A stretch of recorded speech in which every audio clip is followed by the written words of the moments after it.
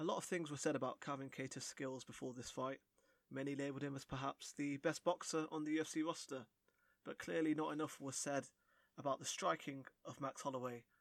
He's certainly given us a lot to talk about now though, because he just put a beat down on Calvin Kattar for 5 rounds in one of the most impressive striking clinics I've ever seen inside the octagon, one of the most brutal fights I've ever seen. Calvin Kattar somehow didn't get dropped and somehow was able to survive to hear the judges' scorecards read aloud, but there was no doubt who was winning it when it came to that. 50-43, 50-43 and 50-42, all in favour of the former featherweight champion Max Holloway. What a way to start 2021. So the last time we saw Max Holloway on Fight Island, obviously he had that controversial loss to Alexander Volkanovski. I'm one of those who thought that Holloway did enough to win the fight and reclaim his belts, but of course the judges didn't, and Volkanovski remains a champion. News broke earlier today that he is likely to defend the belt against Brian Ortega on March 27th, and now after this performance you've got to think that Holloway is next. And if he is next, then Ortega, Volkanovski, whoever wins it, they have their hands full, because this was perhaps the best version of Max Holloway we have ever seen. At 29 years old, he remains very young in terms of the sport, although he has a lot of miles on the clock, but he showed no signs of slowing down. He only showed signs of getting better, which is scary considering what he's achieved so far. So Holloway immediately piled on the pressure, and within minutes it was clear that there was a lot of volume for Kattar to deal with. I spoke about this in the pre-fight breakdown as well. Kattar was already behind on punches thrown, punches landed, and it would only get wider from there on. Kattar did try a few leg kicks at the start, and he did pepper him with a couple of jabs, but that was pretty much most of the success he would get early on. Eventually he'd be getting backed up, the more combinations would flow from Holloway. He'd close the distance very quickly with a double jab and then a straight right, or he'd switch the attacks to the body, and then of course he punctuated that first round with a couple of spinning back kicks to the body, and there was already a feeling there, probably the doubt was settling in for Kattar that he is in there with another level, a different level. And the second round is really where the fight took shape, barring a few good shots from Kattar. Again, like I said, Holloway was never really phased, he was never really troubled, he was just continuing to swarm and put Kattar under pressure, and then he landed a huge lead elbow that just split the forehead open of Kattar. He took some more punishment, and then a head kick towards the end of the second round just wobbled Kattar, and you were thinking now maybe Holloway could be on course for a big stoppage here, and he could be the first to stop Kattar. To his credit, Kattar still came, continued to throw the punches, did back up Holloway just for a split second there with a right hand. Again, the success wouldn't really come too much after that. It was more from Holloway going to the body a lot. I'm surprised we didn't see Kattar just drop his hands and wince at any point with the amount of shots that Holloway landed clean to the body, some good left hooks, some good right hands, and the head movement was there on point as well. Again, the championship rounds, Kattar looked like he was ready to go at any point, but he didn't. He was able to stay up. At one point he was just getting splattered against the fence, but here and there he was throwing almost the Hail Mary equivalent of punches, really, just trying to catch Holloway. A few of them did land on him, but Holloway was either moving with them or he was just unfazed, which is remarkable considering the pace he's putting up. He showed no signs of dropping off, and that must crush your will when you're in there with someone like that who you know is only going to get stronger as the fight goes on. Holloway also did make some references to the things said about him before the fight and the things said by Kattar before the fight. At one point he said, "I'm the best boxer in the UFC," pointing towards the commentary desk before proceeding to unleash another exchange. There was also a reference to, before the fight, Kattar said something about him being older than Holloway, so he's a senior and Holloway's a freshman, and that he'd treat him like the freshman. Holloway was basically saying, "Who's the freshman now?" as he punched him and continued to beat him up, really. There was no doubt as the final scorecard came, Kattar was really just throwing with hope, not with any intent, not with any technique. He was just throwing and hoping that this could be the miraculous knockout, and as the fight went on it became more and more evident that Holloway is just going to keep beating him up until either the fight ends or Kattar ends, and Kattar was able to live to see that another day. You could make an argument that the corner should have pulled him and stuff, but that is the corner and the corner's job, and obviously the conversations they must have had with their fighter at some point in their careers. Keita did take a lot of punishment. You wonder if he'll be the same after this, because he was being hit hard and hit often, and he was bleeding a lot. This is one of those performances that, like we saw with Ortega, he had to take some time off for that. And Ortega was probably getting flashbacks as he's watching at home, realising that if he beats Volkanovski, he could be the recipient of that once again. A remarkable performance from Holloway. After the fight, he told everyone to buy the pay-per-view. He said that he's on standby if needs be. He probably wants to get those fights back against Dustin and McGregor, should anyone be affected or something happen to one of those fighters in the next week or so. What can I say? Remarkable from Holloway. One of the best performances I've seen. Probably his best performance is up there with the wins against Pettis and Ortega. Maybe even more emphatic when you consider the striking credentials of Keita, what he brought to the table, and what Holloway had gone through till then. But Holloway looks better than ever. He is a big problem at 145 pounds, and I was completely blown away by his performance on the night.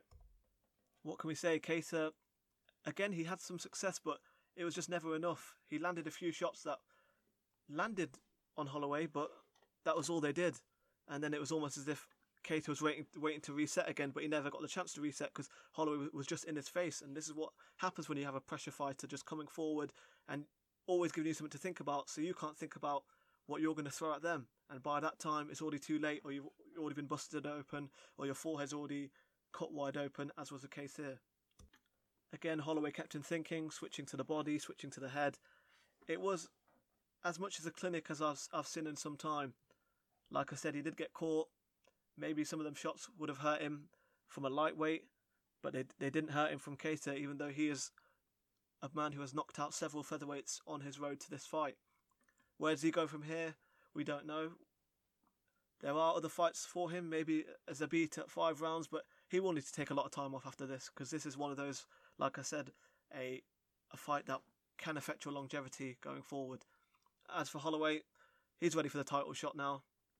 He was ready before this. You could have said he deserved a third fight with Volkanovski, even though he lost the first 2 when you consider how close they were.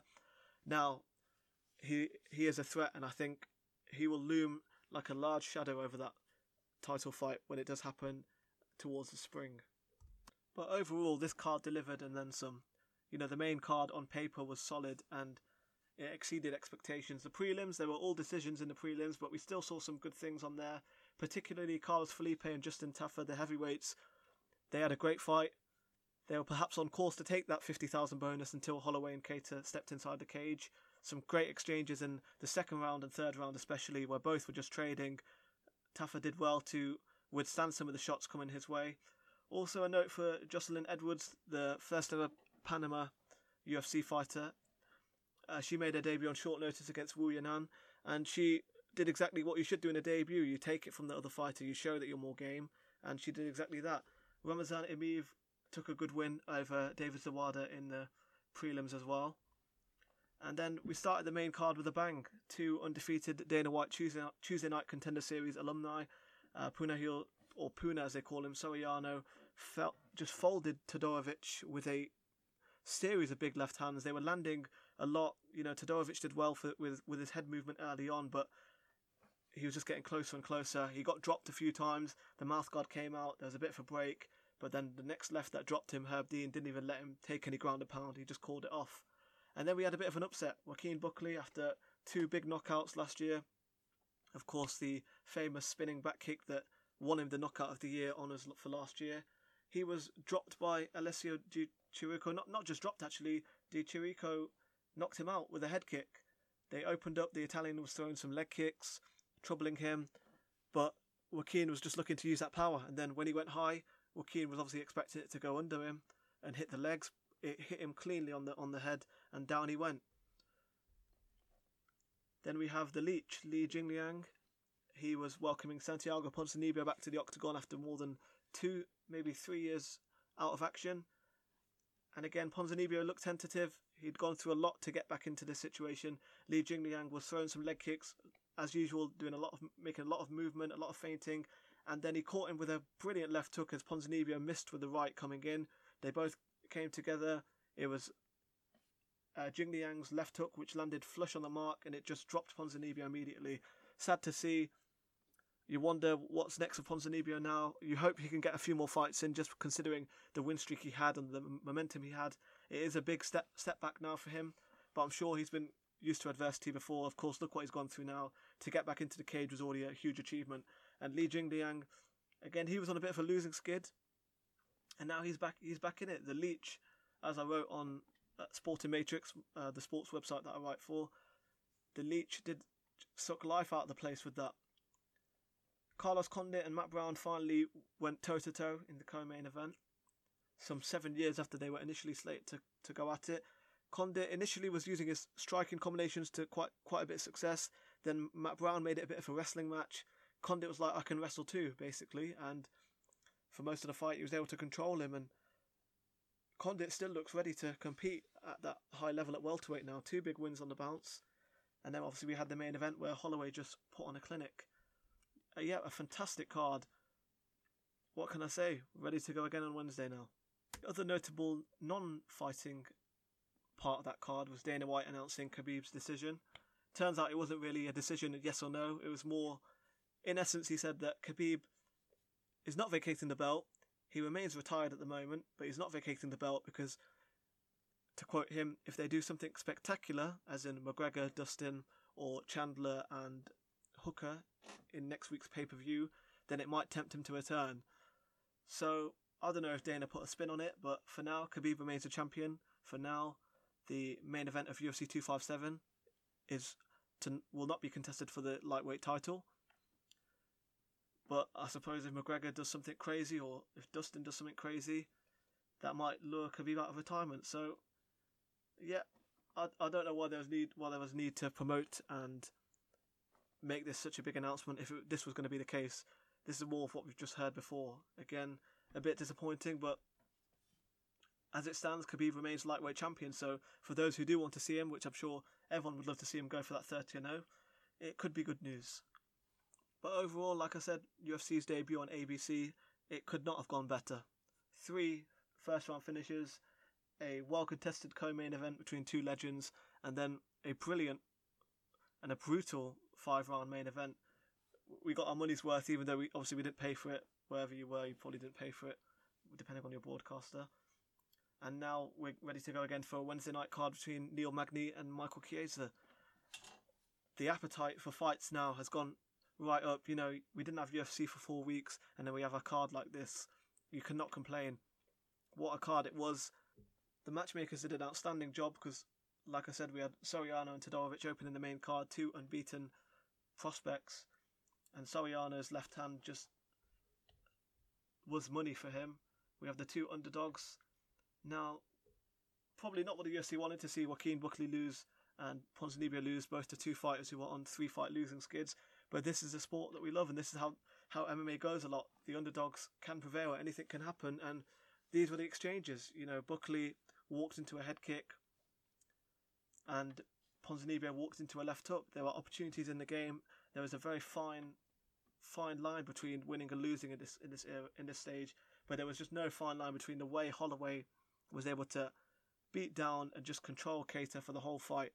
Yes, we said Holloway took some shots. He rode them well though, and it doesn't matter if you take shots if they don't phase you. Yeah, if he was taking shots and wobbling, then that would be a different story. But at no point did Holloway look like he was in trouble, and it was all Keita who was receiving all the punishment. There was a record, I believe, as well.